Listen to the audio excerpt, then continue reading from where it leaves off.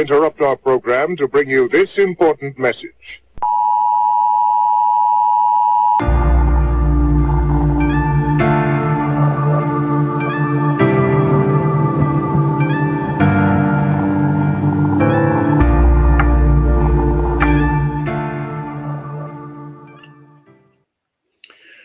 Well, welcome everybody. Today is January 12th. I am really wound up today. We had something happen yesterday, which I was hoping wouldn't happen, which was the public health emergency was re-upped under the radar screen for the most part. There was a little bit of news coverage relative to that situation. And Don, can you just bring Stacy in for a minute here while I talk about this? Hi, Stacy. So I also want to say, while Stacy's there, you take a look at her name. So I like preparing for interviews. So I talked with Stacy twice just to make sure I've got the name pronunciation correct. So, I mean, we're going to go with Stacy O, but I'm going to try it right now. And Stacy, you let me know. So Stacy Ograyensek. Did I get it? That's pretty good. Yeah.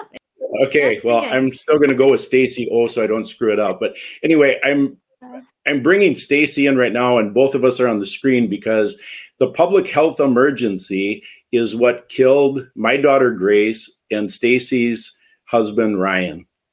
And the reason I say that is we've been under a public health emergency since January 27th of 2020. So now we're into this 36 months. The public health emergency specifically provides bonus money to hospitals to follow murder protocols by the NIH that literally kill people. And Stacy's story is significantly worse than Grace's. When you hear that, if you're not awake to what's going on in hospitals after you hear her story, you don't have your brain turned on. The day before the public health emergency was re-upped on January 10th, the fake news was telling us that if you're paying attention to it, that the public health emergency will be renewed tomorrow one more time because of the recent surge in COVID cases. Just think about the propaganda here. They're keeping the COVID narrative alive in order to kill us. And I can't stress this enough. And I keep doing interviews. Stacy has been gracious enough to be my guest today to share her story. And we hope that you'll wake up. So I do want to transition, as I always like to start these interviews with something about Grace. And so I want to ask the question, and obviously I can't get an answer because I'm talking to myself right now. But on January 8th, 1935, does anybody know what happened? So now, Don, you can bring the two pictures of Grace up. That'll be your clue. So I'll give you a second. All right. So now you got the first picture of Grace. All right. What can you bring up the second one then, Don? All right. So that's your clue. January 8th, 1935. What happened? And the answer is Grace was a whiz at Elvis trivia. That was Elvis's birth date. And so, Don, you can play the clip of Grace dancing with Elvis now. Touching me, touching you. Whoa, sweet Caroline. The time never seemed so good. Oh, I've been inclined to believe they never would. Oh, sweet Caroline. Good times never seem so good. Take it on now.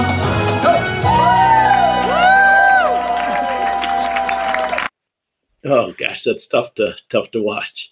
You know, I get asked a lot, why don't you get back to life? And this is my life. When you have a kid like this, what do you do when you know that there's a serial killer that's out there still murdering people? You don't give up.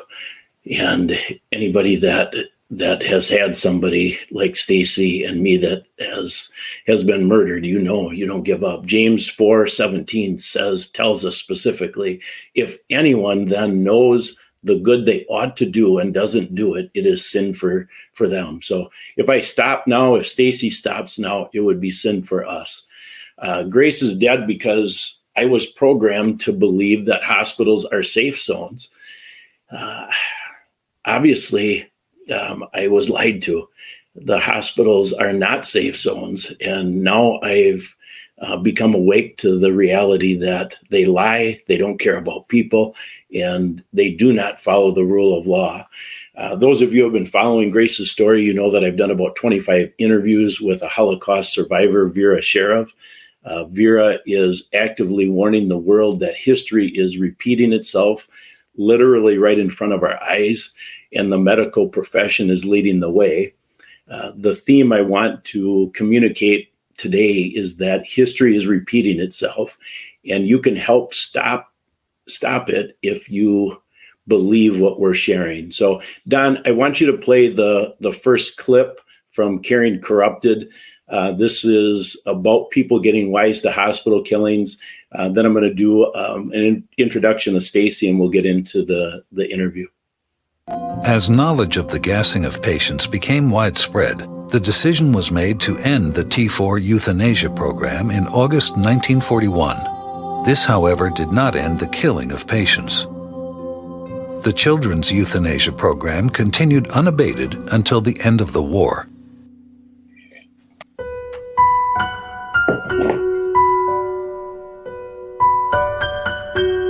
After the end of the T4 program, physicians were granted permission to provide a merciful death to any person they deemed to be suffering.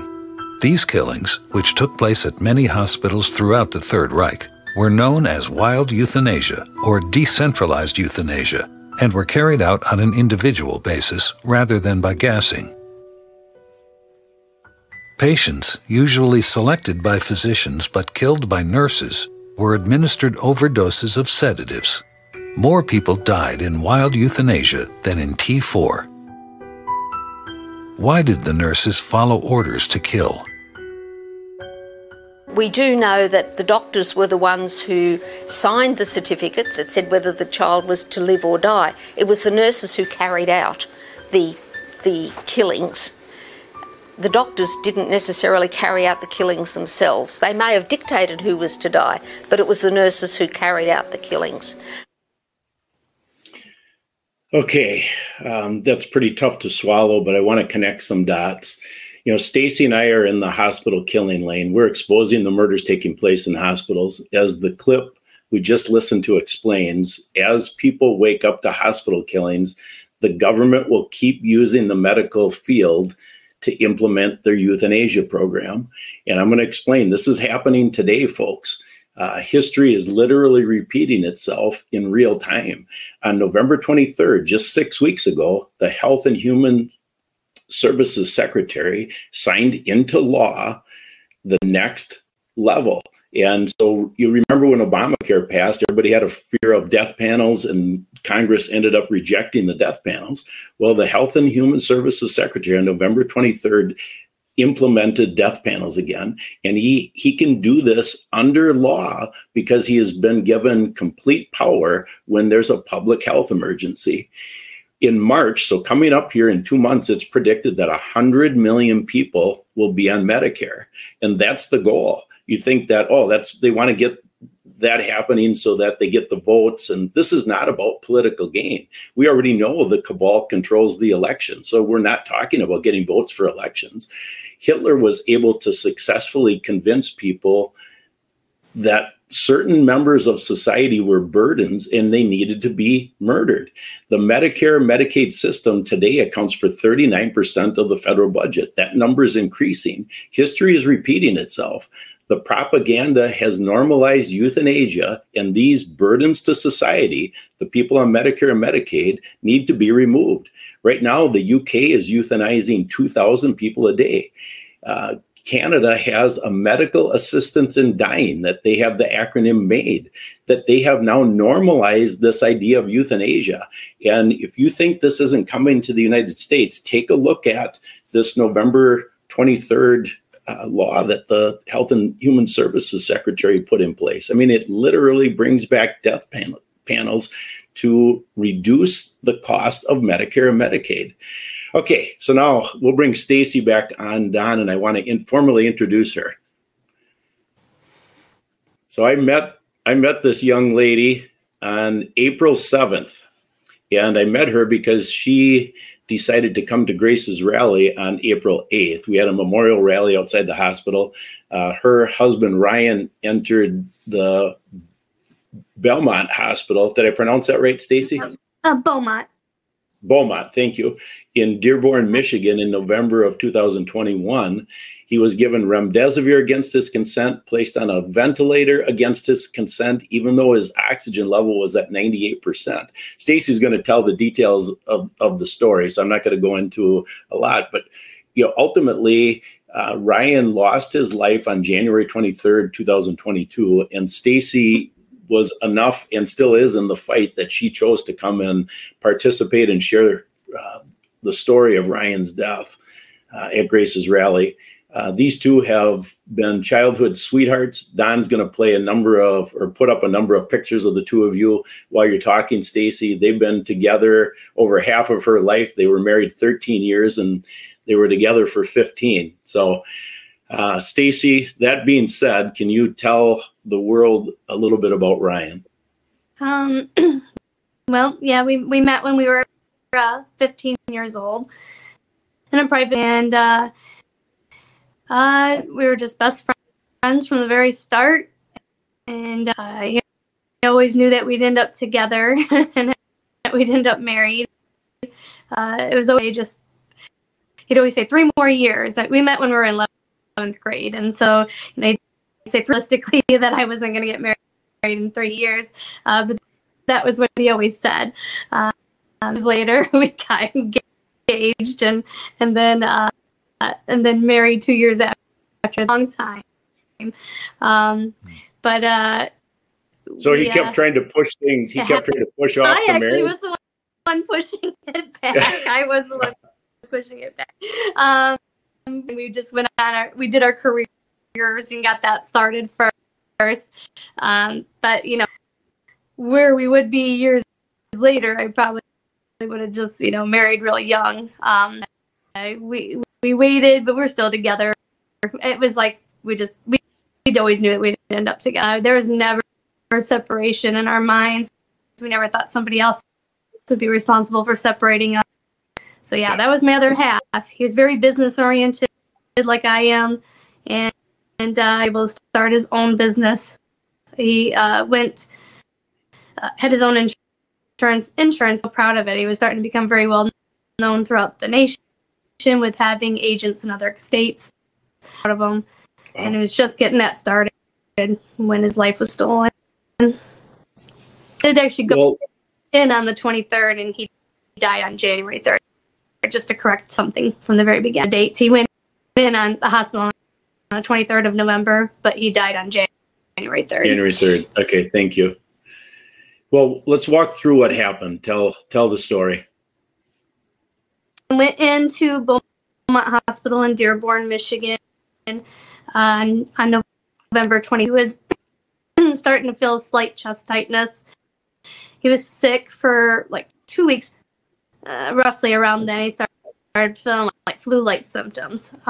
And then towards the end, congestion.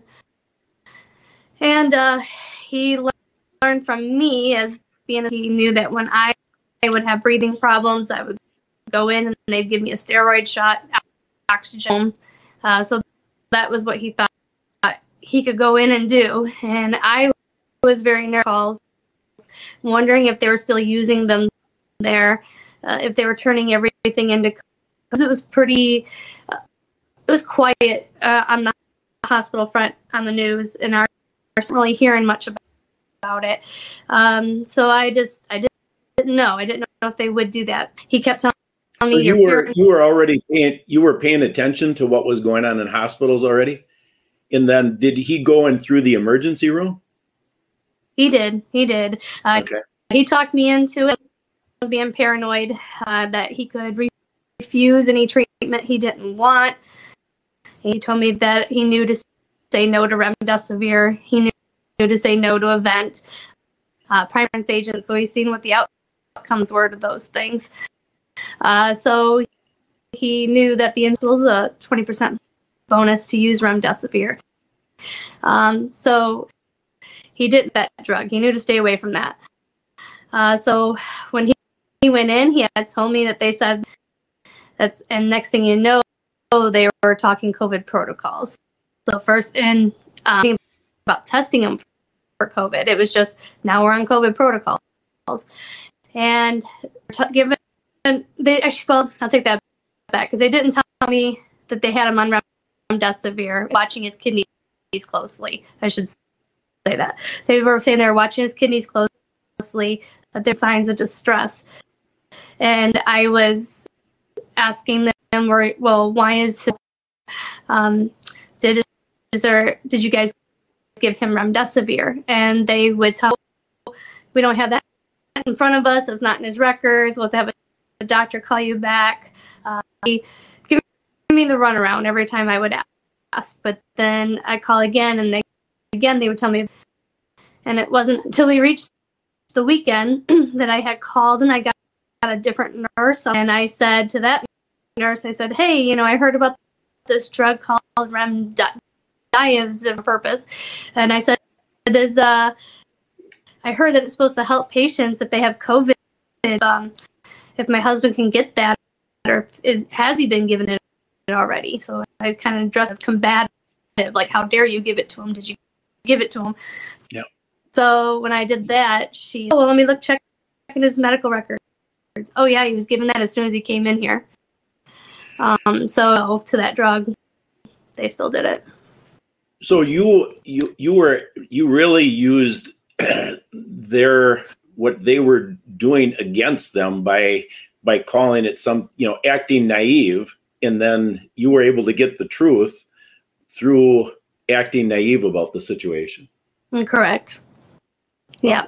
And just from getting nowhere, wondering why is all of a sudden we in kidney distress, when he went in, because when he went in, his oxygen was ranging from 89 to 94%. So most of the time, if his oxygen was normal, so how did we go from going in there for issues to into kidney distress? So I had a feeling. I knew. He went in. I told them to make sure they noted that he was not to get remdesivir. We are not consenting. I think I even called it Veklury as well, just to make sure that, hey, we said nope, we do not want that drug. And I still did it anyway. And an IV in his arm, he didn't even know that they did an IV. So that was like, obviously he was sedated. No one sleeps through an IV. Even the toughest, you wake up. So yeah, he woke up and found an IV had been done, and so we were, because they started that right away. So then what was when you found out the truth relative to remdesivir, what was the next step that you and Ryan took? So Ryan was still able to converse with you at this time, right? Yeah, but by the time he had found out about what he was being at the last dose, they gave him 5 doses. Like 3 days of it, which I learned usually a double dose, and then so it equal to about 5 doses. So it was kind of, the damage was already done. It took about approximately for him to go into like renal failure. I don't think he ever was aware they pushed the vent prior to that. And the day that they were pushing, he was doing really well. He was staying in the upper 90s, and he was telling me that it was a step down unit. That he's probably going to go home in about a week. That he was doing so much. He told me that he was having his oxygen off his face and wearing 2 face masks, and he was sitting in a chair, getting up and moving, because you need to keep moving when you have pneumonia in your lungs. And then then I had a doctor call me. First, they called me at 2 a.m. and trying to go on a vent. And I told him I wasn't going to do that because his oxygen was doing fine. He told me that I should convince him because he needs to give his body rest. And that's never been a reason that we ventilate patients. And that What was the time frame of the first vent request? I think he really brought that up till that day that they did it. What was the in the from the November to January? What was when was it? November 30th. They went in on the 20th, or did I say 23rd? 21st, I think it was. I'll have to look at my notes again. I think it was the 21st. We went in on the 21st, sorry. And he was vented on the 30th. So he survives the remdesivir. He's got kidney damage, but he's doing well enough that he believes he's going to come home in a week. So, I mean, he must have been pretty strong to survive that remdesivir protocol. Yeah, I mean, he was no problems prior. And the only thing they were telling us prior to the event was that it was a distress. And that they were watching it closely. That was their words. They started to push for the vent. They called me up at 2 a.m. I told Ryan about it. I said, hey, they're trying to push for you to go on a vent and don't let them lie to you and say that I agreed to it. I told his family about it, and to which my husband responded to everybody like, no, I'm not going on no vent. I brought it up earlier today, and I told him that no way in heck am I going on a vent. Don't bring it up again. And then he told me that he had said that. And then I was talking to him again in the evening, and he had sent me a screenshot of his oxygen, and it floating around that 97, 98%.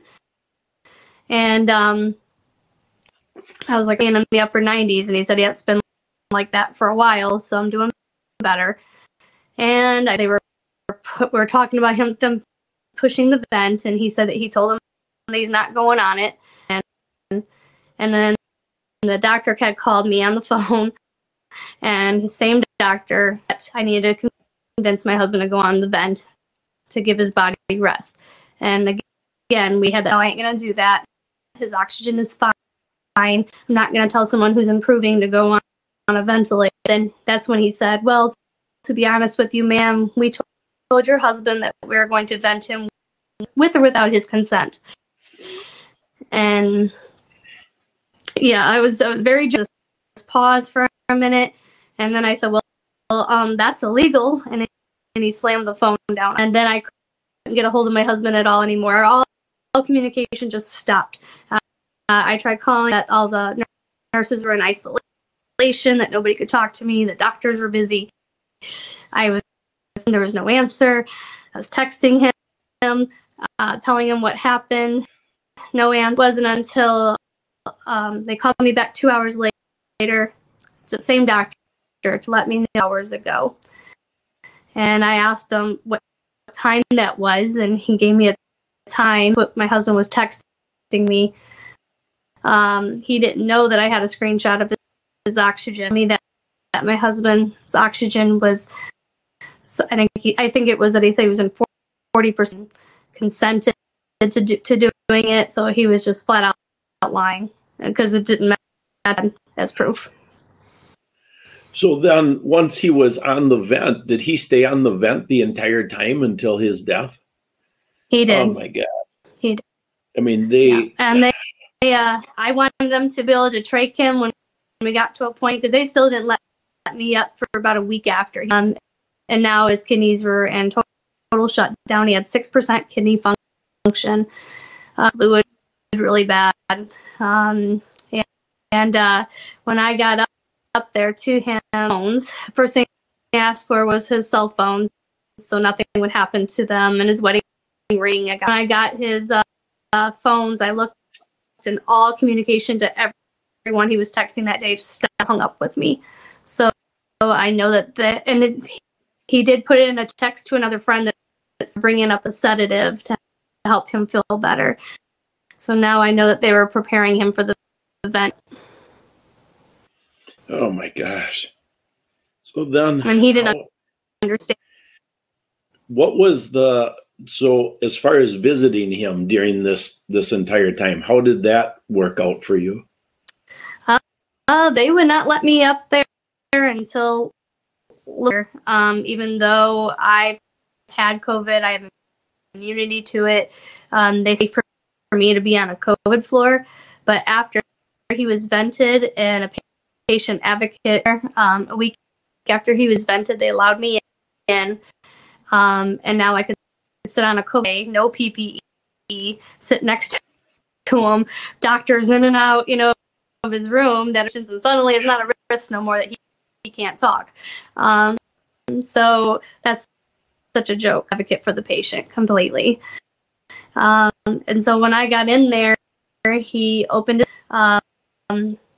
and I was shocked that he had facial movement because they had him on the paralytic, the vent down his mouth, and he opened his eyes, and I asked him if he could, which I was so happy to know that he was okay. It wasn't as bad as what they were scaring me into believing. So he raised his eyebrows, and then I told him that I loved him, and I was fighting up again, letting me know he was saying it back. And then I asked him so I said, Ryan, can I ask you some questions? Can you raise your eyebrows up for yes and down for no? And as soon as the nurse that was in the room was leaving and heard me say that, she hurried back to his mom, more comfortable. And I thought she was going to do something with pain meds, but instead she did the sedation, and I didn't know it then, but that would have been the last time I would speak to my husband. If I would have known that, I would have fought more to keep that conversation going. I'm so thankful you're willing to share these details so people can get a grip as to what's going on. I know from talking to you, you have an overwhelming amount of evidence. Can you speak to that? Is that okay to talk about during this interview? Yeah, I beside him, I started to pay attention to what he was on, which was very little, and I take for asthma, stuff for kidney dialysis, blood pressure meds, pretty much it besides pain meds and sedation. So I looked at it, and I looked at this nurse, and I said, that's on this protocol you're forcing on him that's going to help him come off of this vent. And she looked at me and said, well, nothing, but it's all we're allowed to give him due to politics controlling our. And I said, so you're telling me that you're going to let a 41-year-old healthy man just and we're just supposed to be okay with that because you said politics are controlling the health. And I said, well, where's your oath? Where's your oath to do no harm? This is someone human's life. And eye contact. And I also had a doctor come into the room to try for his ivermectin because he had a script for it at home.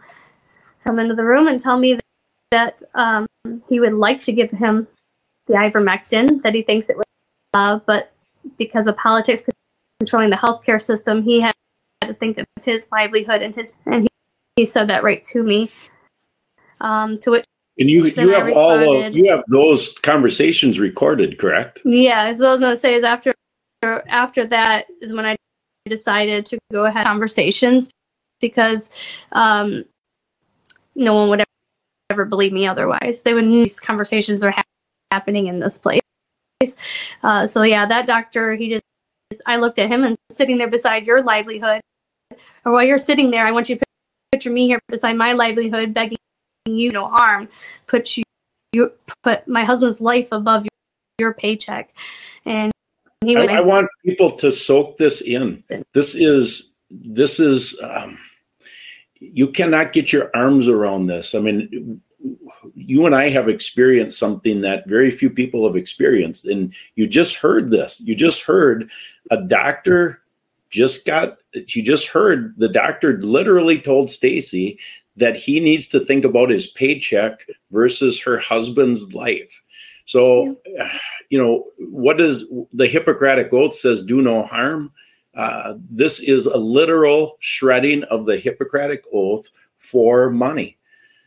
This is why I said at the beginning, I'm so wound up because the public health emergency got re-upped again. And this is literally the excuse they use to murder people. And Stacy has the literal evidence as to the thinking that's going on. This is so evil. Oh, Stacy, thank you. You have another? Do you want to share another example? I mean, I guess I had some with the nurses. I told her that I felt like one of the nurses. I said in a death camp, and she looked at me and said, "I agree. I 100% agree." She knew. She said she couldn't. She felt like there was some kind of an agenda. Ninja can't help these patients, and I when I knew that they had to be recorded. Otherwise, no one would ever believe it. So I looked up recording laws, and that's when I went forward with recording anything I could. I mean, there was even witnesses in where with Dr. Sharba when he came in and said that they had two nurses that came in. I assumed to be witnesses in that conversation, and the one nurse looked shocked, while the other one acted like she cared less. And I mean, I was shaming the doctors. That was I think the one time that like, rage came over me, because I knew my husband had heard that himself. He's laying there, mentally aware, can't move, can't talk, and he has to put his livelihood and paycheck first. And I couldn't imagine what I was his voice that day for sure.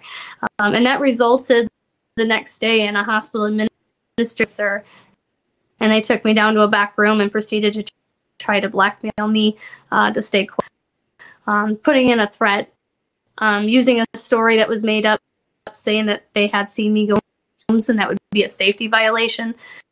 They had seen what? Say that again. What did they say they saw? Go ahead. Oh, they had seen me going into other patients' rooms, and that was... Oh, okay. And I told them I don't... Well, first I was combative and said, no, and well, I wouldn't be going into anyone else's room. I don't know anyone else here. Why would I? And the moment I went to go say, well, show me on camera where I did that, because there's cameras throughout, and it clicked really what they're doing. Because obviously they would know right away, and I would have been kicked out. I would hope somebody would do that if they were doing that to my husband. So they were letting me, if you don't be quiet, we're going to use that story. And they even said, that's, if we say, that'll keep you from being it loud back in until we're done with your husband. Photos of my husband, photos of my husband, and if I had an attorney for either of those questions, and if I wasn't being detained, that I wanted to get back to my husband because I was fearful for it. So let him record that. And then I just went back to my whole body was shaking, just realizing what I was up against, this level of evil. Oh. Don, can you play the second clip, and then I want to get Stacy's comment on the second clip. This addresses how medical professionals can do this. This is also from the More than 70 years later, the question of how Germany's nurses became involved in these killings still intrigues historians. Well, it is, of course, a multifaceted phenomenon, I think, what happened there. But it is a very good example of you start one thing and then it leads to something a little worse and a little worse. So at first, if they were asked to hold a patient while somebody else did something, an injection or whatever, they could do that, and they could say to themselves, I'm not one taking any action here. And then from there, it's a shorter step to, well, you give the injection.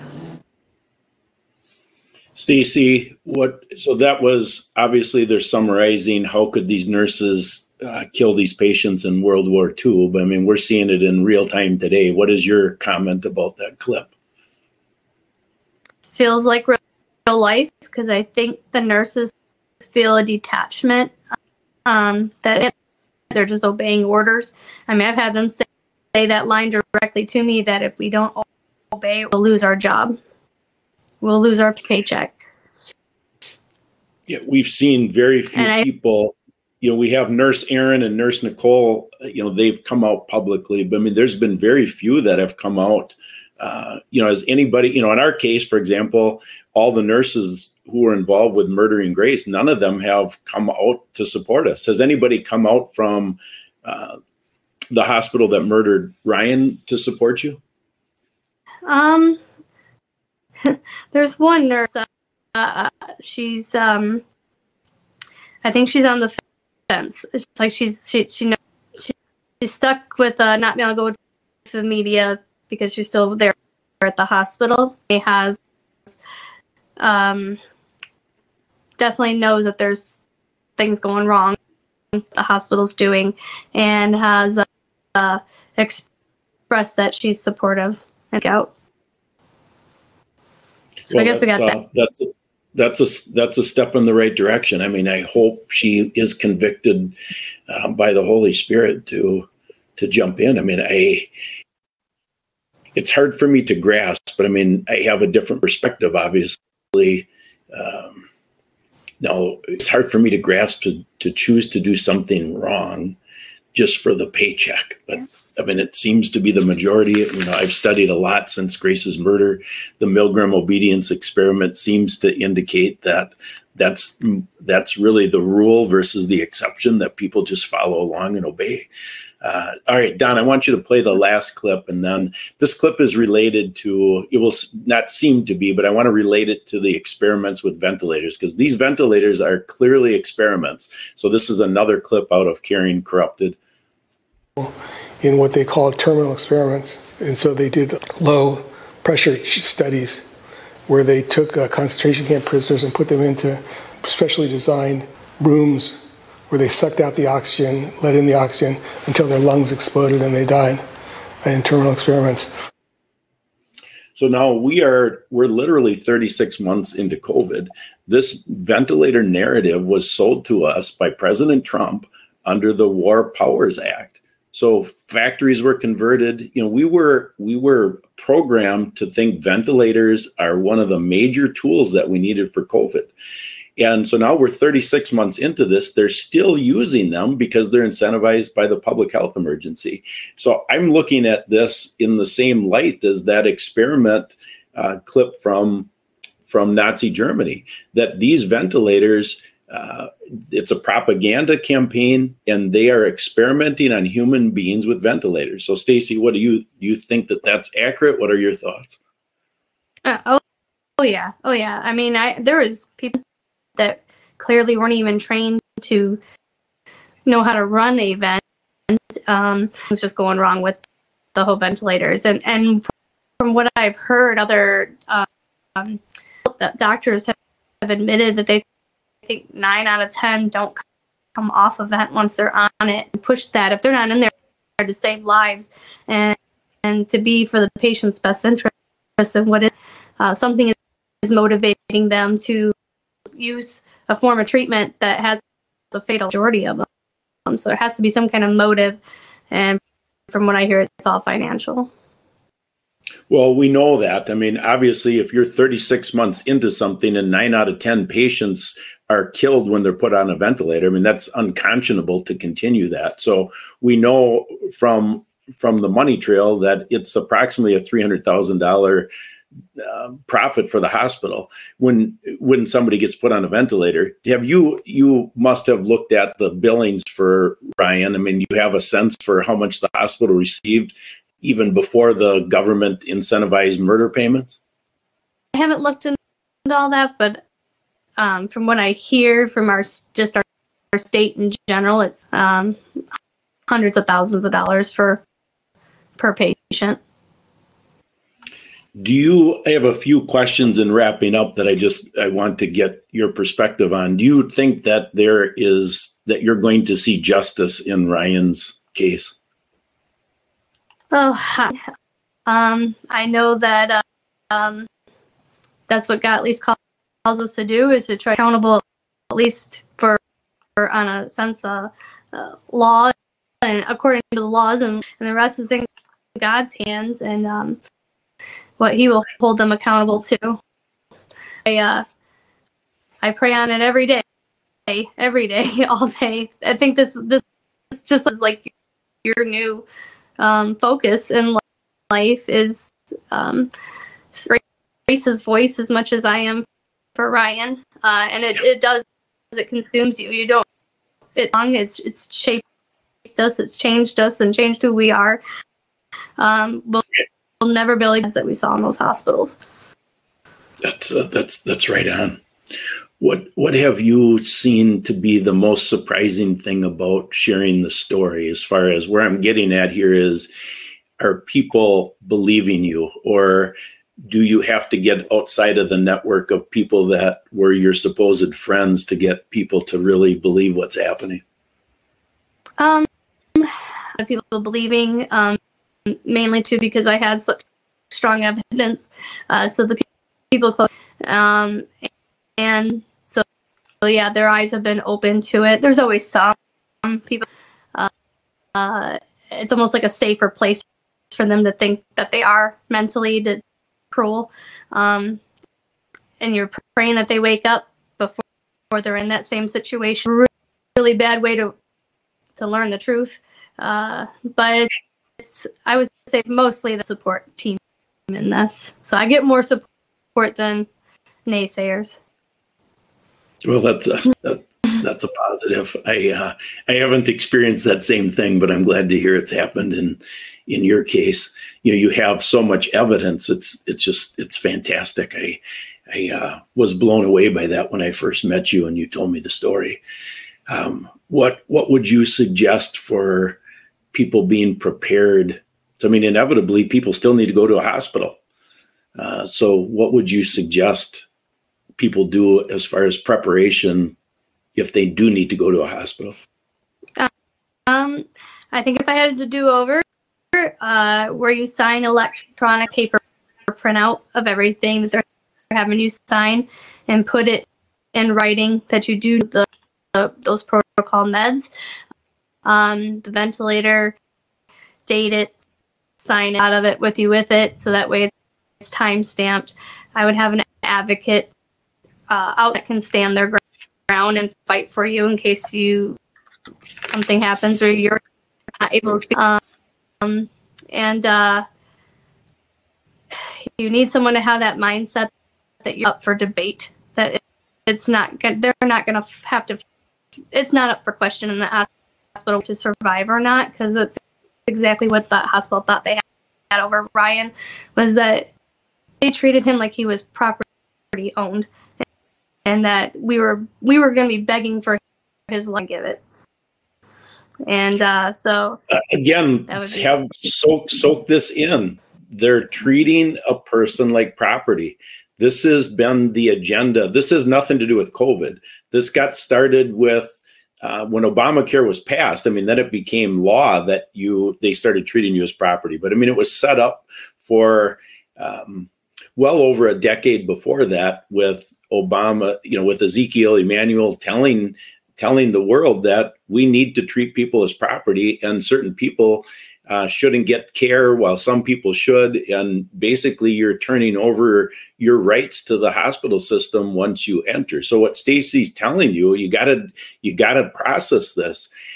You have to stand on your rights, and you can't assume that the doctor has your best interest at heart.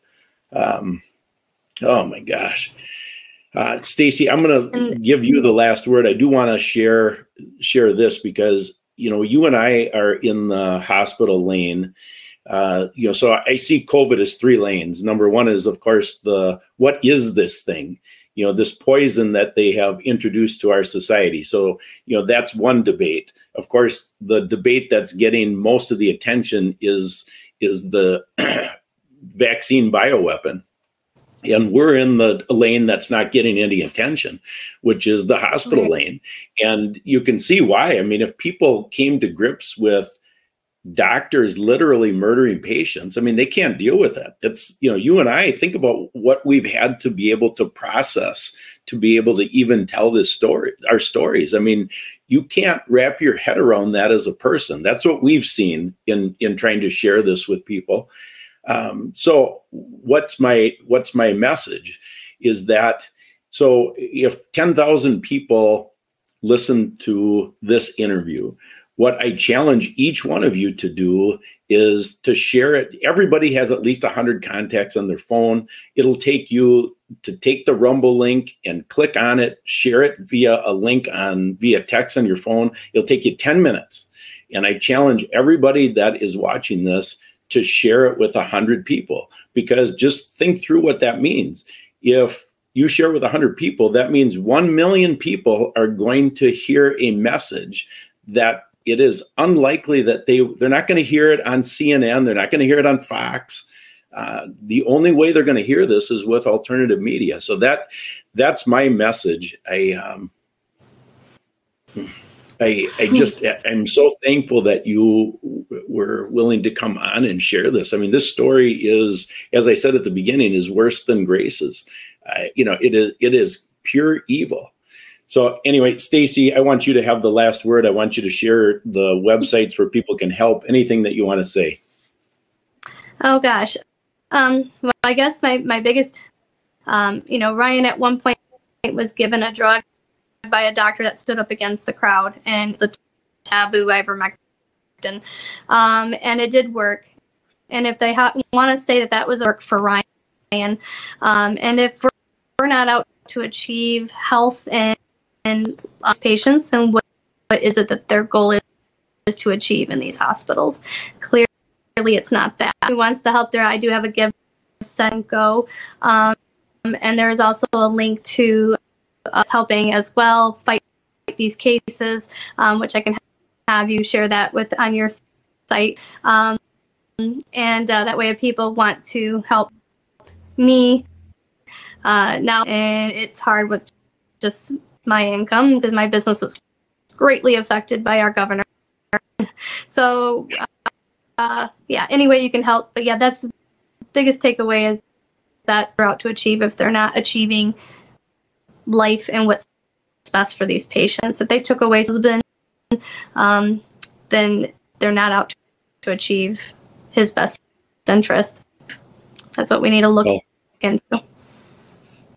That's right on. I mean, these links that Stacy mentioned will be in the show notes, so you can help her in that way. And I'd appreciate if you would remember that the programming on a macro basis is to program us to not believe in God, and that's why all of this is happening. And the most important thing that you can deprogram yourself in is to take a look at a Bible, realize that Jesus, he was born, he died, he rose from the dead in order that our sins would be forgiven, and whoever believes in him will have eternal life. And ultimately, I hope that what Stacy shared today will prick your heart, and you become deprogrammed relative to our godless society. So thank you very much, Stacy. I sure appreciate you. Oh, thank you, Scott. And you really got to work to get Grace. You need to work to get Grace out of her shell. I love it. Thank you.